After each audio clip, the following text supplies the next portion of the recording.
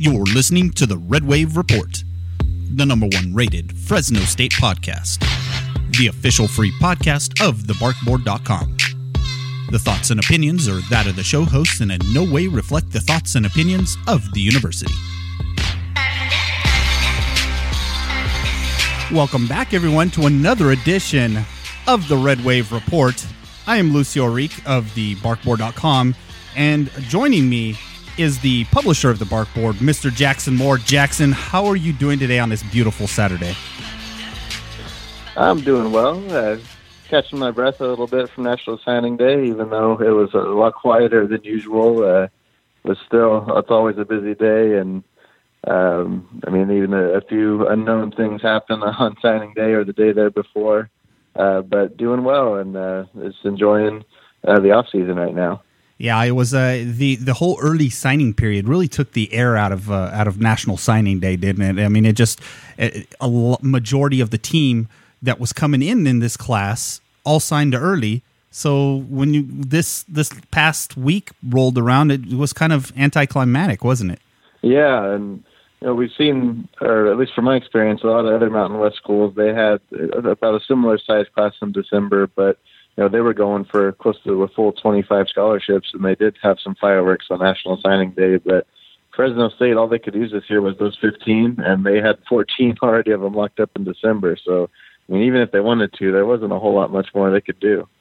Yeah, and hence, we're doing our podcast now, but we've had a little bit of a hiatus from the podcast. That's because, Jackson and I, our full-time jobs kind of took a little bit of a shift, but I think we're now back on track to kind of put out podcasts on a more regular basis. And Jackson, you've agreed to come on as the co-host for the Red Wave. So moving forward, we'll have more content coming out as things progress, right, Jackson? Yeah, absolutely. And hopefully we can kind of switch off between the Red Wave and our Insider podcast and keep it rolling. So it gets a little quiet here between signing day and spring ball, but spring ball is really not that far away. It's just a month, and there's a lot to preview before then, and we'll be out there at practice covering all that. And it's a year-round thing, even if it doesn't feel like it for some people that just are there September to December. Even when it's quiet, we're still working away trying to come up with anything we can find out there. Even when it's really quiet, it's hard for us, but we're always digging and seeing what we can come up with to put up on the website. And I think Jackson has been really putting up content to kind of keep you guys going here in the last few weeks of this dead period, so called, that we want to call it. But Jackson, it was a little anticlimactic, but we're going to go ahead and go over everyone who signed on to this 2018 class, and it looks like there's a pretty good stock of players. And I don't know. Let's start off with Rodney Wright III. I mean, he is. Of course, he's a legacy. His dad played here at Fresno State, and so kind of, a head-scratcher that it took so long to kind of put the offer out there to him. But what do you think about that pickup?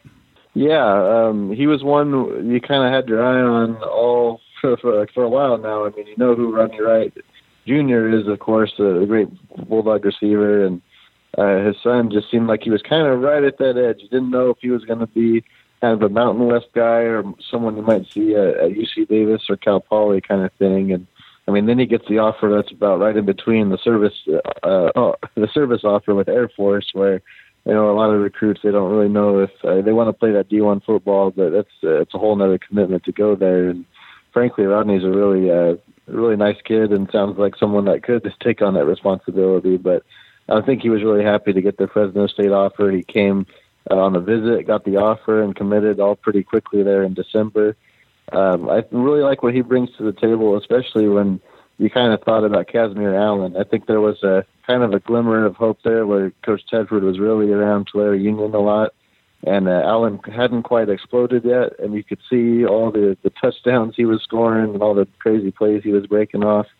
And I think Rodney Wright, while certainly not the recruit that Casimir Allen is, kind of brings that same role that Fresno State could use, where you've got a guy that can take it from the backfield or go in there's a slot receiver position, and he's going to be a threat. And I think another guy, Chris Coleman from last year's class, who had to redshirt with injury, he does the same kind of thing as well. I think even though Casimir Allen didn't come to Fresno State, they've got two guys that can do some of the same things at just a slightly different level. Yeah, so it's going to be a great pickup there, because not only he adds a little bit of a flash at that wide receiver position, but he's pretty good at special teams as well, from what I can understand. I got a chance to kind of see him play this past season, and he's also a threat every time he touches that ball on special teams. So he could very well slide himself into a kind of a position on special teams early if given the opportunity. We'll move on into the next one, and that's at the quarterback position. We've got Stephen Comstock, and now Fresno State's still trying to kind of figure out who they need to pick up at that quarterback position. Now they're losing Virgil, who is transferred out of the program, so that leaves an open spot, and here comes Stephen Comstock. Can he be that person to kind of fill that missing piece? What do you think, Jackson? The interesting thing on Comstock, just having the chance to talk to him quite a bit and running into him, he's very confident, and he's coming in here, at least I know before McMarion had really locked himself as the starter. Comstock, before McMarion was even here, Comstock had his eye on that starting job as a true freshman. Don't quite see that happening now the way last year played out, but he's going to be fighting for it hard. Right now, definitely Marcus McMarion returning as the starter, and Jorge Reyna, who redshirted and will be a redshirt junior. I'm pretty sure he'll be the backup and start for another year after that. I think that's the likely way it plays out. But after that, it's a real big unknown. The Bulldogs have two walk-ons on the roster, and now they're welcoming in Comstock and also Ben Woldridge in this class. Two very different quarterbacks. Comstock is a lot more of an athlete who can do more on the run, whereas Woldridge is more of the pocket passer, pro-style type guy. And they're going to definitely have to battle it out. Kyle Lindquist, who's already on the roster, even though he's a walk-on, he's been pretty impressive, and he's got really the size you're looking for in a quarterback. So it's going to be between the three of them. Comstock, on paper, is the most impressive recruit by quite a distance, but when you all get them here in fall camp and over practice the next couple of years, it can really shake out anyway. So you've got the edge going to Comstock over Woolridge, who's also coming in on this recruiting class then. Yeah, Comstock is where I would lean towards. He did have the best offer coming from Oregon State, a Pac-12 school, and he had a few different offers as well that were comparable to Fresno State, and the Bulldogs had to win him over. Woolridge he got his first offer from Fresno State, and he jumped on it. And these guys were both they got him in June, so that their recruitment could have grown a little bit more had they not committed. But Coach Tedford got them both in his camp. I was at that camp at the practice field outside of Bulldog Stadium, and they really got to kind of break them down, study them, see what they would do in person, and liked them both and offered them both. And even with the small class, they took both of the quarterbacks, which I wasn't sure if it would hold up from June to December, but it did, and they liked what they got with both of them. Yeah, and so in another late pickup that came towards the end of the recruiting class, right before the early signing day, Ricardo Arias. About the same time that Rodney Wright committed, Ricardo Arias also committed. And what do you think about that one? Yeah, Arias. So he was at McLean, and as a sophomore, just had a monster season. And not a lot of coaches are going out to McLean to find talent.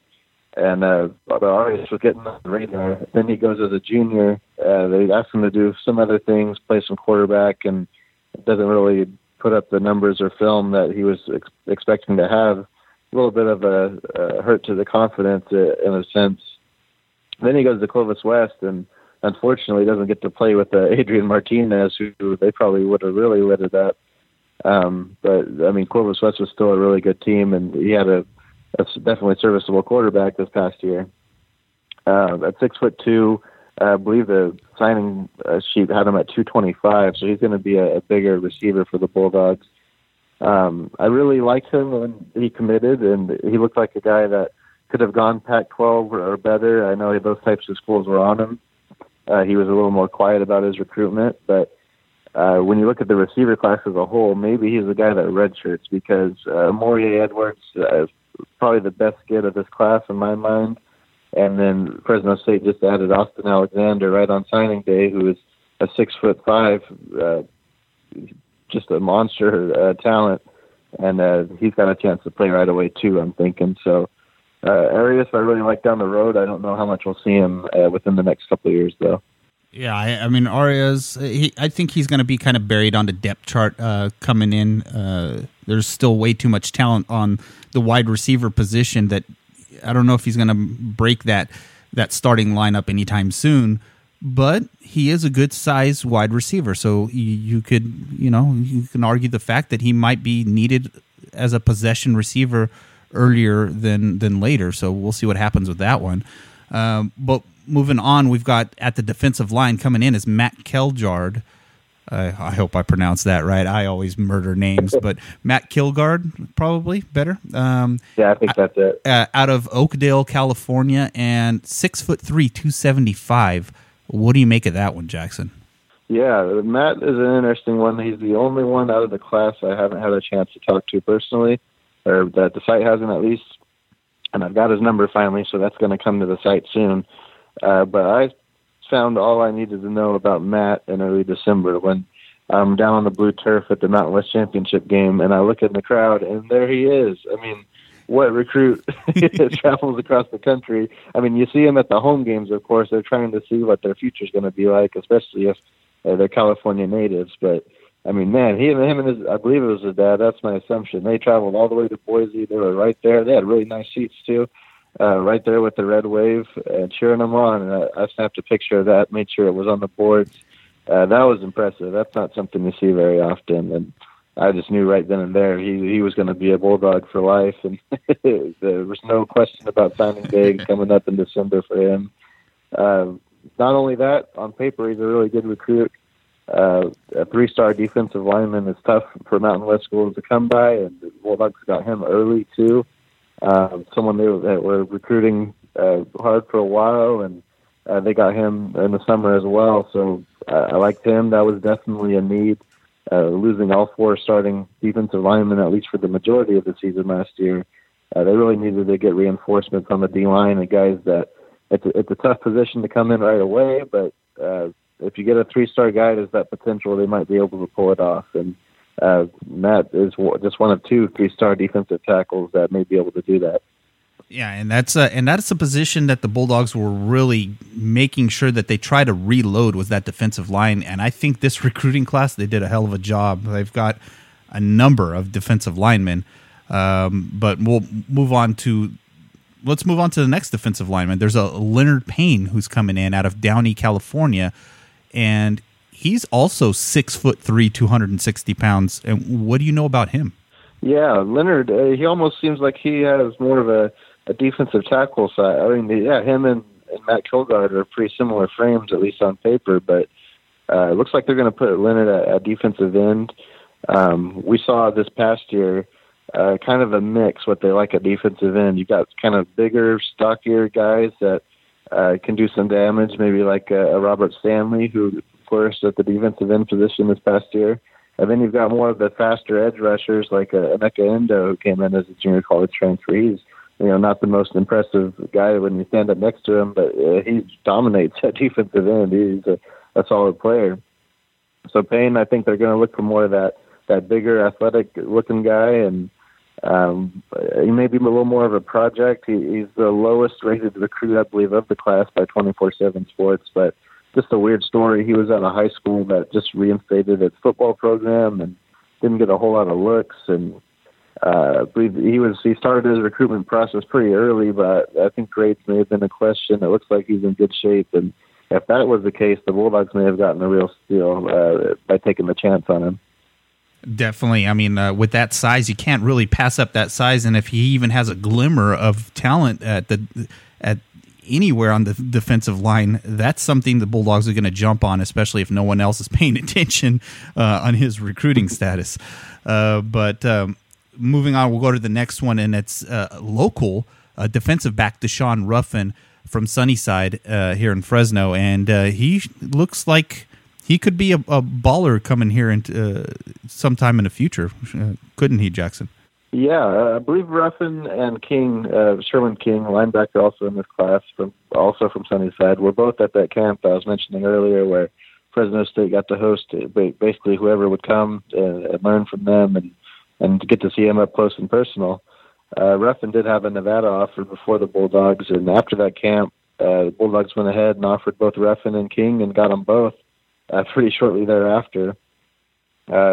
Would tell me Ruffin was probably a little higher on the recruiting board at the time since he already had an offer before the Bulldogs, but I think it's a good position for Fresno State. I think Ruffin has a lot of upside, but they don't have to go to him right away. The Bulldogs only lose the one corner from last year, Johnny Johnson, who already kind of lost his spot at the end of the year, and the Bulldogs aren't looking to plug anyone in that corner. Deshaun's a local kid who can definitely learn from Coach J.D. Williams over his first year. Probably won't need to be thrown out on the field, and by the time the Bulldogs are looking for a starter, he may be ready to take over that spot. Yeah, and then you also mentioned Sherwin King, his teammate, and so tell us a little bit more about what Sherwin can bring to the table. Yeah, Sherwin, they thought he was going to be a safety, and it looks like Fresno State had no doubt about it. They wanted him as a linebacker. Coach Burt Watts got on him early. A few different linebackers throughout the Valley, but King was the first one that they went after, and they got him. It'll be interesting to see how he kind of translates to that position. I know he's basically all over the field for Sunnyside. There too, I will definitely be keeping my eye on, because I don't think Sunnyside had the greatest season, or at least early on. They dropped a couple of games that they didn't expect, but not quite the roster that, it's not a bunch of Kings and Ruffins at Sunnyside. It's for those two to stand out and have a college future, and they've been really all on board on social media with Fresno State, and that's great to see as local kids that you really want to cheer them on and see how they're doing as Bulldogs later down the road. Now, there's been a good influx of Valley kids who have made the jump to come over to Fresno State, so that's it's good for the program that some of this local talent is finally starting to kind of give Fresno State a second look. I mean, a lot of people always like to say that Fresno State overlooks them.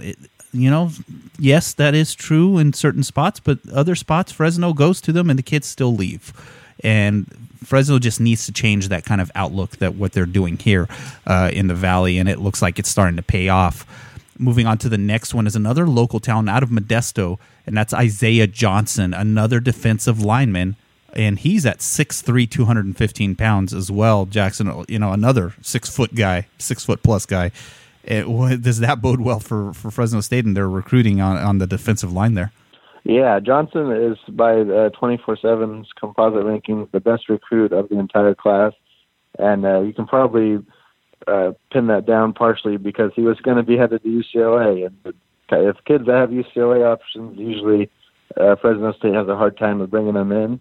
When UCLA had their coaching change, Isaiah Johnson, whether it was him or the new staff, they wanted to go in a different direction, and late in the game, Johnson had the Fresno State option, and he went with it. He was kind of rushed a little bit, maybe more than other recruits, because he wanted to early enroll. He was ready to get to college ball and try and break a depth chart somewhere. So he's already at Fresno State right now, ready to get ready for the spring and try and get a leg up on any of the other incoming recruits before the fall comes. But he's a top-rated guy for a reason. Very talented, athletic, versatile. He played linebacker, defensive back, receiver, and you can put him just about anywhere. He's going to be more of a defensive end hybrid for the Bulldogs, probably more of an edge rusher, but also someone that can drop back in the coverage when needed. Definitely a kind of a guy, maybe James Bailey you think of when he came in a few years back, that he basically developed right where the Bulldogs thought he would, and Johnson may be able to fill a similar role as well. Yeah, and that's it's a good thing for the Bulldogs that they're starting to pick up some of these defensive linemen, because I thought that was going to probably be the thinnest position on the team, wasn't it, Jackson? Probably defensive line.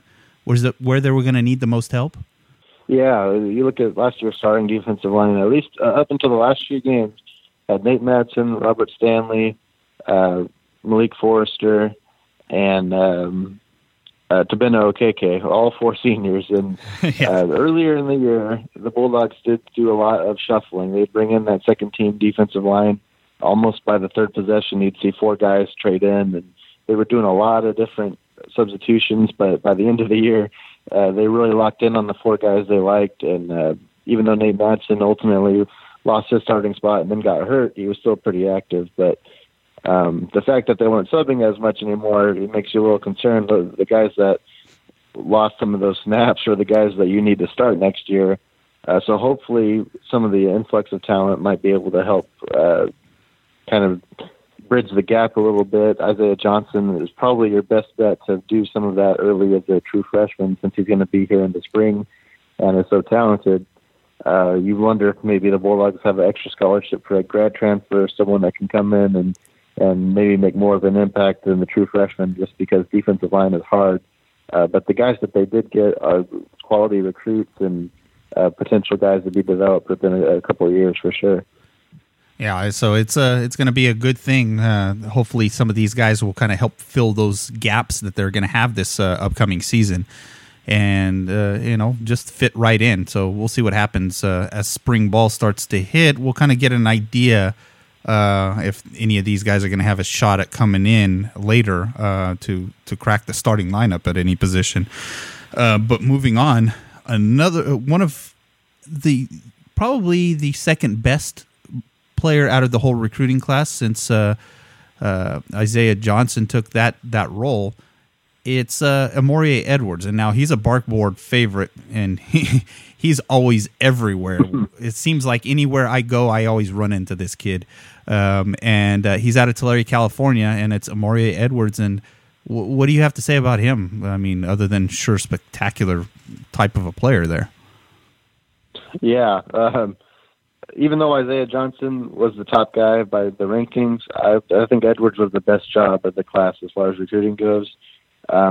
Everything about him was the prototypical Valley All-Star heading out of town, except for him personally, because you get to know him and you know that family's a big deal, and he was really happy to stay home. But it did take a coaching staff that was willing to press him and really show him the love to make that happen. I don't think he would have been staying if it weren't for Coach Tedford and his staff. Really, before the season started, Edwards was the prize recruit over there. Casimir Allen really stole the show late in the fall, but Edwards is a big-time talent. I think he's a guy that they could maybe use right away, even though the receiver position is pretty stacked right now. I really like his ability to come in right away and play, or whether it's a few years down the road. I think he's going to make an impact one way or another. He's just a real big talent. One of the few guys that were really spotted out really early in the recruiting class, where, as you know, he had all the offers before Fresno State was really on him hard. Duke, Washington State, Oregon State were all on him, and the Bulldogs were able to still get him pretty early. But as far as being on the radar, Edwards was number one in this class of having the options and being recognized by schools all over the place. Now he's a very personable guy. I mean, he's not shy. He will tell you exactly what he's thinking about anything you ask him, and I kind of love that about him. He'll tell it like it is. But I got a chance to kind of see him in person down in Tulare, covering those games a couple of times, and not only is he a great wide receiver with great hands, great balance, but he's also a threat on special teams as well. So he could be another one of those candidates for special team duty early on. So, it's one of those that we kind of have to kind of keep an eye on, just to see if he might be able to steal a spot on special teams to get his career started coming into the next season here. But moving on to the next one, we've got another defensive lineman, and that's Matt Lawson out of Ontario, California. And he comes in at 6 foot, 310 pounds. Probably one of the bigger, as far as weight-wise, coming into this class. To kind of anchor that line, do you think he might be able to kind of crack that starting lineup there, Jackson? Yeah, well, it feels like, at least in my mind, this past season you had Malik Forrester at one tackle spot, and then Nate Matson at the other spot, and he ultimately got taken by Kevin Atkins. But you had the big bowling ball Malik Forrester, and then you had the big 6'3" kind of defensive tackle next to him. And that's what I see with Matt Lawson and Matt Kilgard. Kilgard is basically the same frame as Nate Madsen, and Lawson is more of your Forrester guy. And that's why I might give more of an edge to Lawson, just because the Bulldogs do need to replace Forrester, while Kevin Atkins is already pretty much locked in that other tackle spot. So there may be more of a need to get Lawson on the field a little bit more.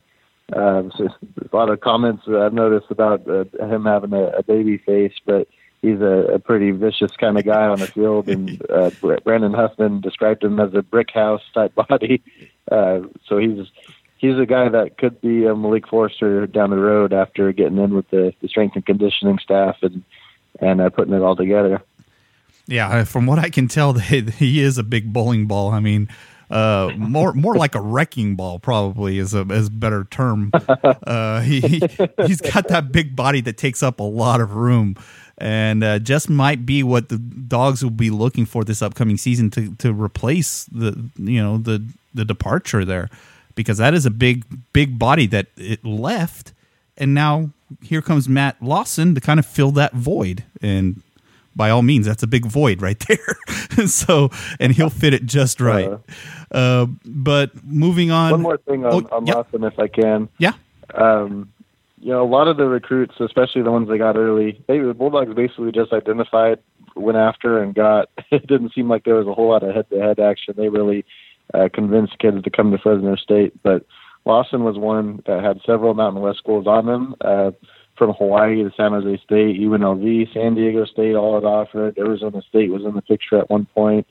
I mean, this was one that Lawson had to look at all his options and pick the best one, and Fresno State won out, where the Bulldogs did do a good job of not having to be in that position too much, but this was one they went after, and they won out. So that was impressive with Lawson as well. Yeah, I know this was one that they were, again, kind of nervous on, that he might jump ship somewhere else, but they stayed on him and stayed consistent, and ultimately Matt Lawson chose the Bulldogs and came over this direction. So it's good to see that the coaching staff did what they could to kind of convince him to stay here.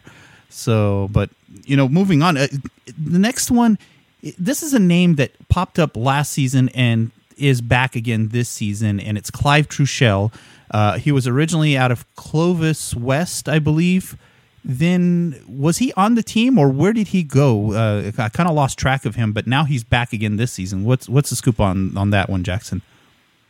Yeah, so Clive I haven't talked to in a little while, but I got to cross paths with him quite a few times. So as a junior, I believe it was, or it might have been before that, he was diagnosed with a spinal infection and was sidelined, of course. He had a lot of recovery to do to get over that. He came back as a senior, I believe, but was just not quite college ready after going through all that. As soon as Coach Tedford got to Fresno State, Pat Hill gave him a call and said, hey, check out Clive Truchell as a special type of athlete that could really turn into something for you. And they got him to commit in last year's class, but because he was behind, they had him delay enrollment in gray shirt. So he's been a Fresno State student this past fall, but he wasn't allowed to participate in any of the program or practice or anything like that. So now he's officially a part of the class. He's a really bright student, was a huge, a really high GPA, and was up for, I can't remember the award, but I talked to him about it at the time, kind of recognizing academic achievement and overcoming adversity. You only get one nominee, I think, from each Clovis Unified school, and Clive was the nominee from Clovis West. So, I mean, you think about all of those tools, that's exactly what you want as a center in your program, and that's what they're recruiting him for. I think he could really become the replacement for Aaron Mitchell within a few years. Probably not right off the bat, but there's going to be an opening there this fall and probably the next fall as well, because the backup from last year, Marcus Boyer, only has 1 year of eligibility left. So I think that we're glad they could delay that enrollment and get him physically ready, because they may be counting on him sooner rather than later.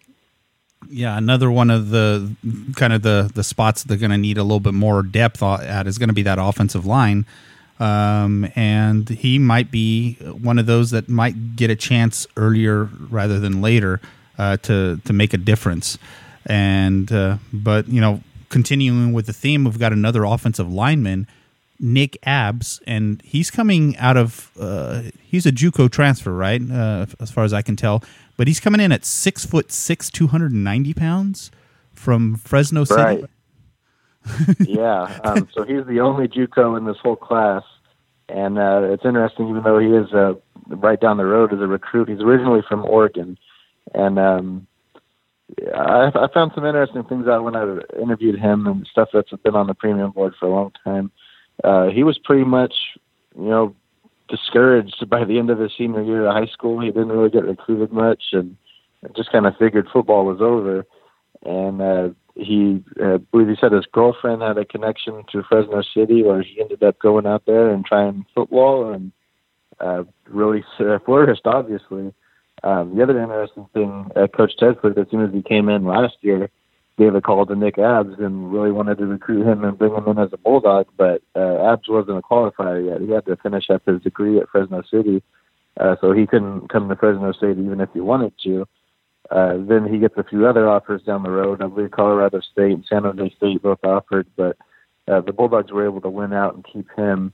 And we haven't talked a whole lot about, we've talked about the possibility, but very few guys you think that come right in away and start or even get much of a role as true freshmen with so much coming back from last year's team. But Nick Abbs is the one guy that definitely recruited to fill a gap. Losing David Patterson at tackle, they're going to have some competition to replace that. And Abbs is coming right in to compete for that spot. Coach Grubb is also very high on Cyrus Tuiteli, who played as a true freshman in a reserve role. So those would be my two front runners to win that spot, and having a JUCO guy like Abbs gives you a little more insurance that you're not going to be in a big hole if a sophomore like Tuiteli doesn't work out for you. Well, and you got to think Tuiteli's gonna work out. The kid is a monster, isn't he? Isn't he the strongest player on the team? From what I hear, isn't it Tui? Oh yeah. Well, Netanya Muti's got that. Oh, it's Muti. I get those mixed up sometimes. But Tuiteli is also a 6'6", 300 type guy, and I think he could definitely fill in next year. But if you're Fresno State, you just want to have that competition and make sure you have the best guy possible. They only have two holes to fill in the offensive line, and if they do that, you figure the offense is just going to keep rolling even better than last year. And hopefully that'll be the case and give the quarterback some time to kind of figure things out there. McMarion's dangerous if he has time in the pocket. He proved that this past season. So if we can get an offensive line in there to kind of protect him, he should have plenty of time to make some damage. But the next player on the list is another offensive lineman, and Elijah Carson out of San Diego. And he comes in at 6'8", 290 pounds, another big body at that offensive line. I don't know, Jackson. They're bringing in some beef this season. Yeah, he's the biggest. And it's not too much of a surprise when you look at Coach Grubb's offensive line at Eastern Michigan and even the tight end position. There were some 6'8", 6'9" kind of guys there, something that he likes at the tackle position. And Carson is one the Bulldogs maybe they probably lucked out at in a way because he did break his femur in his first game his senior year, and that will usually wipe you off the recruiting radar. He kind of popped out of nowhere when he did commit and sign in December. Getting a chance to talk to him, I did find out he had an Oregon offer, among others. Really had some impressive schools that were on him. I also asked if the 6'8" was legit, and he said no. He's actually 6'9". So there is that to work with. One more we'll inch. See if he grows any more by the time he's a Bulldog. But it was on paper it was like a project recruit because he is 2-star, but you learn the story a little bit more, and he may be a real steal. It's just a matter of him being physically ready, getting a chance to just be healthy and get out there because he may still need to do some rehabbing by the time he gets here in the fall. But that's just size you can't teach, and there's a lot of upside for him to do something. And it was also interesting just talking to him. He wants to go into computer sciences. He loves video games and that kind of thing. Just an interesting guy, and it kind of reminded me of Terrell Carter on the basketball team, who's a real character. I got those same kind of qualities talking to him. there's a lot of big guys coming in at the defensive line and offensive line. I mean, not to mention one, you got Dante Bull, who came in last season. He's a big body as well, and might just kind of get some more looks at him as well this season, right, Jackson? Dante Bull, I don't know. You took a very candid photo of him during the season, and he looks like he's going to be a character for that team. Yeah, he's you can tell he likes to enjoy himself on the football field. He got in just during the beginning of the football season, was never going to get a chance to play right away, coming in that late, but dealing with some clearinghouse issues coming from Canada. But he did come in, got right into the strength and conditioning program, and is going to be in a lot better shape to see what he's made out of in the spring. And then another Canadian recruit, Mark David, being names, he's, I believe, 6'5" or so, and he's like 360 legit pounds, where he can move at that size. That's going to be crazy. Not ask him to slim down.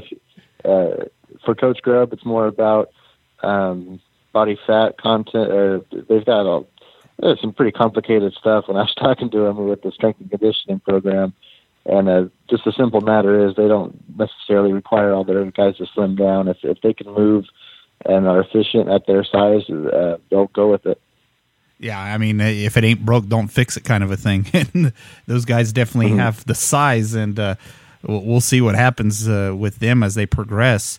Last player I have on my list here is Sean Dorseau, defensive back out of Paris, California, 6 foot, 175 pounds. And what do you know about him? Yeah, so he's the only one that actually signed here on Wednesday. So Fresno State originally had 15 signees in December.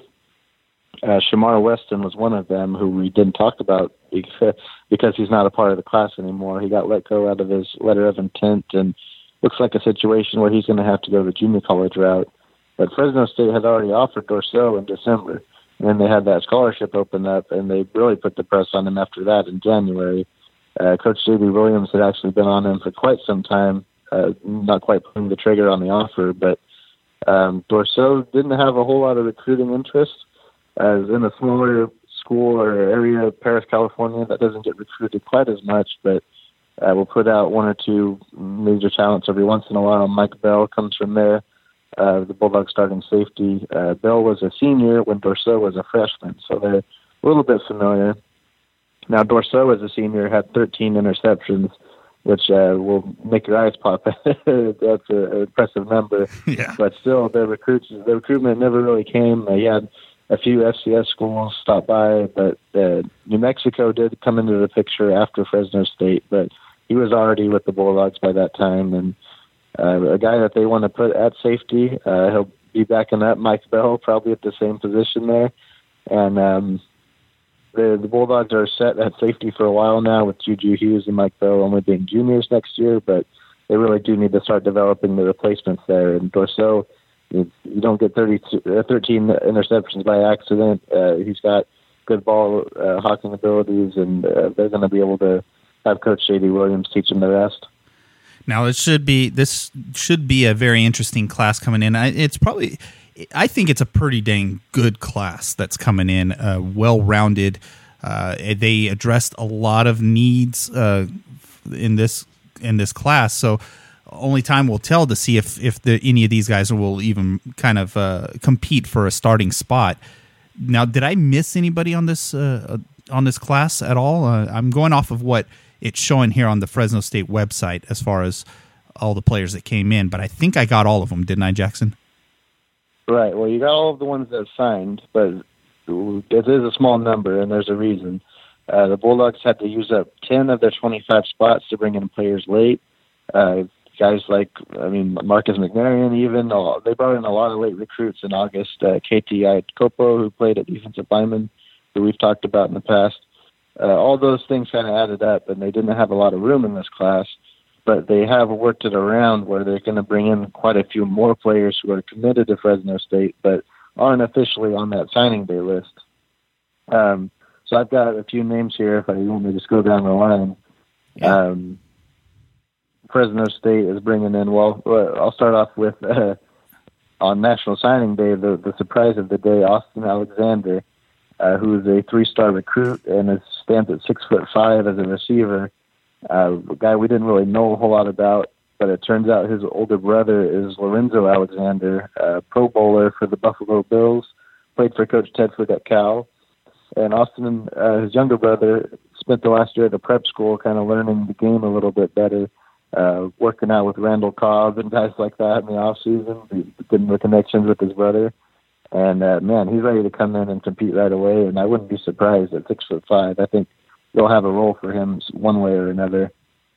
Right before signing day, they picked up Alexander Dumois, I believe you pronounce it, out of Canada, another Canadian connect. Yeah. 6'4", 250 defensive end.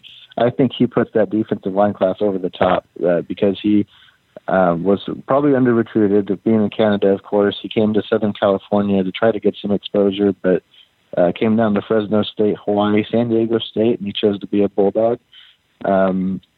He considered one of the top sleepers by 24/7 Sports in the Group of 5 class, and I think there's a lot of upside with him. Meanwhile, you have two guys that have been committed for quite some time. Bryce Parker is a 6'4" guy who played receiver at Upland High School, but they want him as a tight end. And so the previous 3 guys were all expecting to be in here for fall to play right away, at least be a part of practice and compete.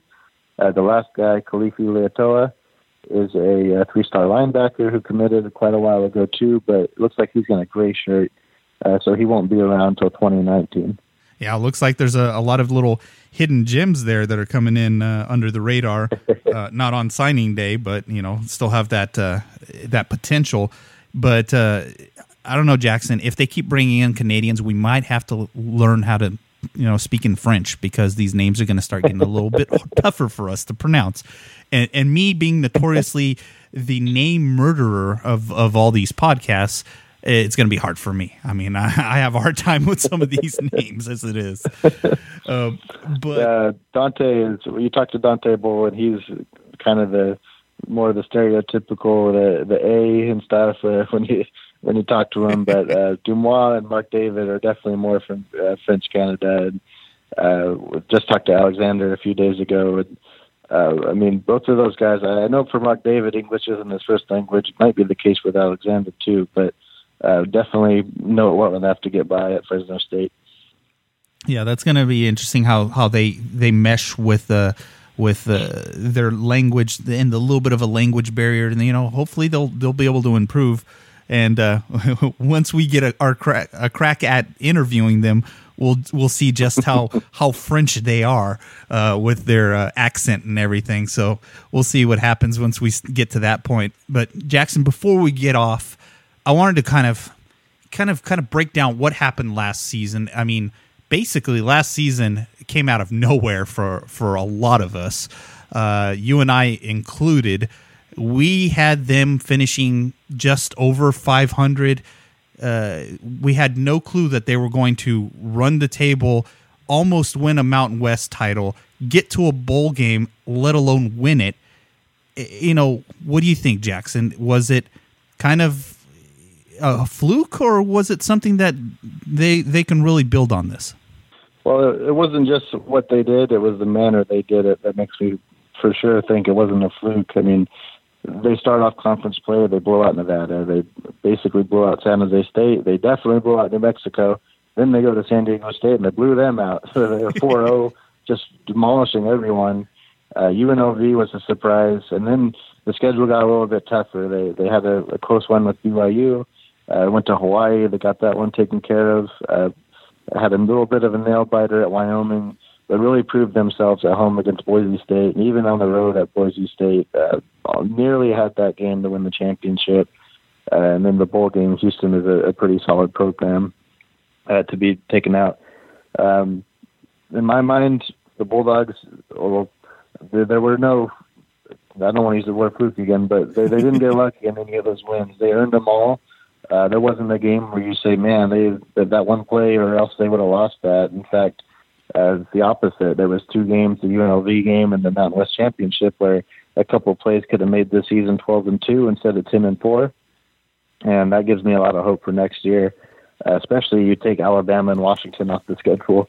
There's no one on next year's schedule who the Bulldogs aren't going to have a chance against. For them to run the table would be a really tall task, but at least you don't have to worry about that. Those big name schools that you're just not going to have a shot against.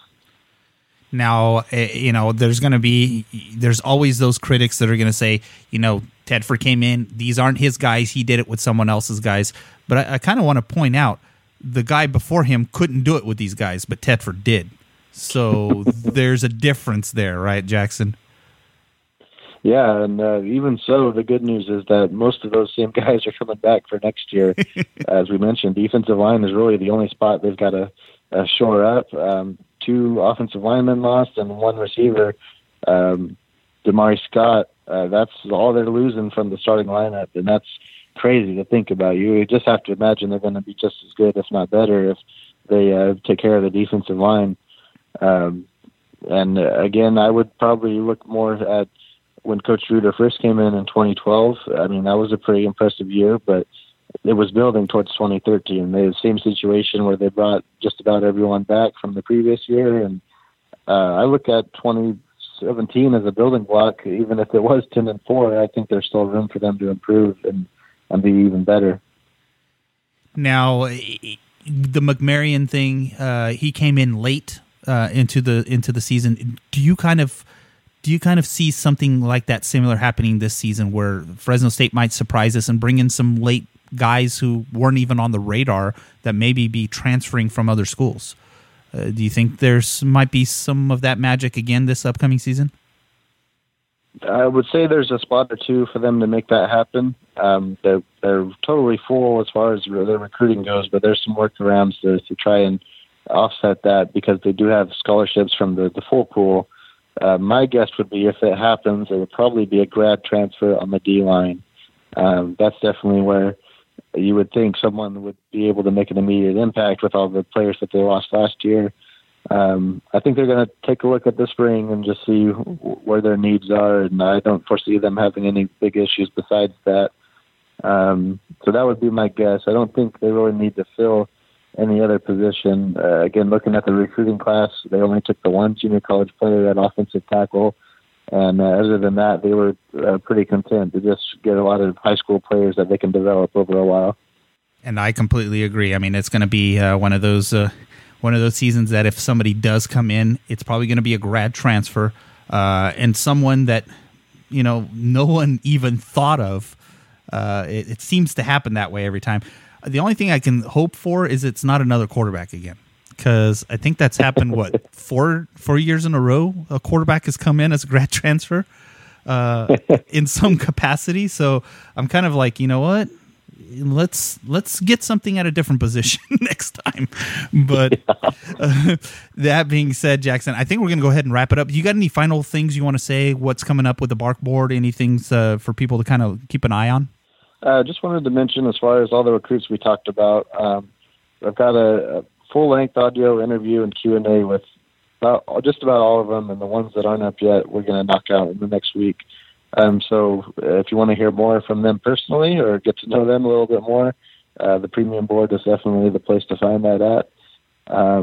We've been covering that recruiting scene all season long, and most people were used to coming around January and getting all the scoop, and it had already happened in November and December this year. Yeah. So may want to readjust the calendar for this upcoming year. Yep. I'll say we'll definitely be hitting up 2019 earlier and kind of adjusting our schedule as well a little bit more to reflect that. But right now, looking at this recruiting class, looking towards 2019, getting ready for spring. Of course, basketball is getting down to the final stretch right now, so there's still a lot going on. Probably spring football will be the big hitter, where they're going to be starting in mid-March. They're going to go through April, and we'll get a good chance to see how the team's developing and who's winning the few position battles that are out there. Yeah, and Jackson and I will be trying to hit up as much of spring as we can, as long as they're there. As long as they'll let us in there, right, Jackson? As long as they allow us to go inside. I mean, there's been times where they kick us out, but we'll do what we can to get as much coverage as we can as we're there to bring it to you, to the Barkboard. And then, not to mention, we're going to keep trying to, put these shows together on a more consistent basis, and we're going to fire up the Barkboard Insider podcast as well for our premium subscribers to give them a little more inside scoop on what things are going. So this podcast is more, I guess, I don't want to say it, but it's more the vanilla type of podcast where we're going to give you something, but we're not going to give you all of it. So if you want the full scoop, usually that goes to our premium subscribers first, way in advance, and then eventually it does trickle over, but it's going to be way down the line. And probably other news outlets will probably report it long after we've already reported. So we do what we can to try to get that information out to our premium subscribers first. So that being said, Jackson, why don't you go ahead and let people know how they can get a hold of you if they want to kind of reach out to you? Yes, well, probably the best way, if you're on the Barkboard, whether you're a premium or not, if you can send me a personal message, that's probably where I am most active and will see it first. If you're on social media, you can get me on Twitter. It's Jackson Moore 24/7 is my handle, or you can just go to Barkboard as our Twitter handle for the site. And on Facebook, we've got a pretty good following. You can find us there. Search that Barkboard, and you'll get us there. We're on Instagram as well, Barkboard_com. So we're all over the place. And you can find Lucio at Red Wave Report. That's right. If you want to find me at Red Wave Report on Twitter, and I'm on the boards. You see me on the boards as Merlin877. So I've asked Jackson to try to change that for me, but I think it's kind of stuck. So if you want to reach me on the boards, Merlin877. That being said, I want to thank everyone for joining us, and keep coming back as we continue the ongoing coverage of Fresno State athletics. And we'll see you again next time.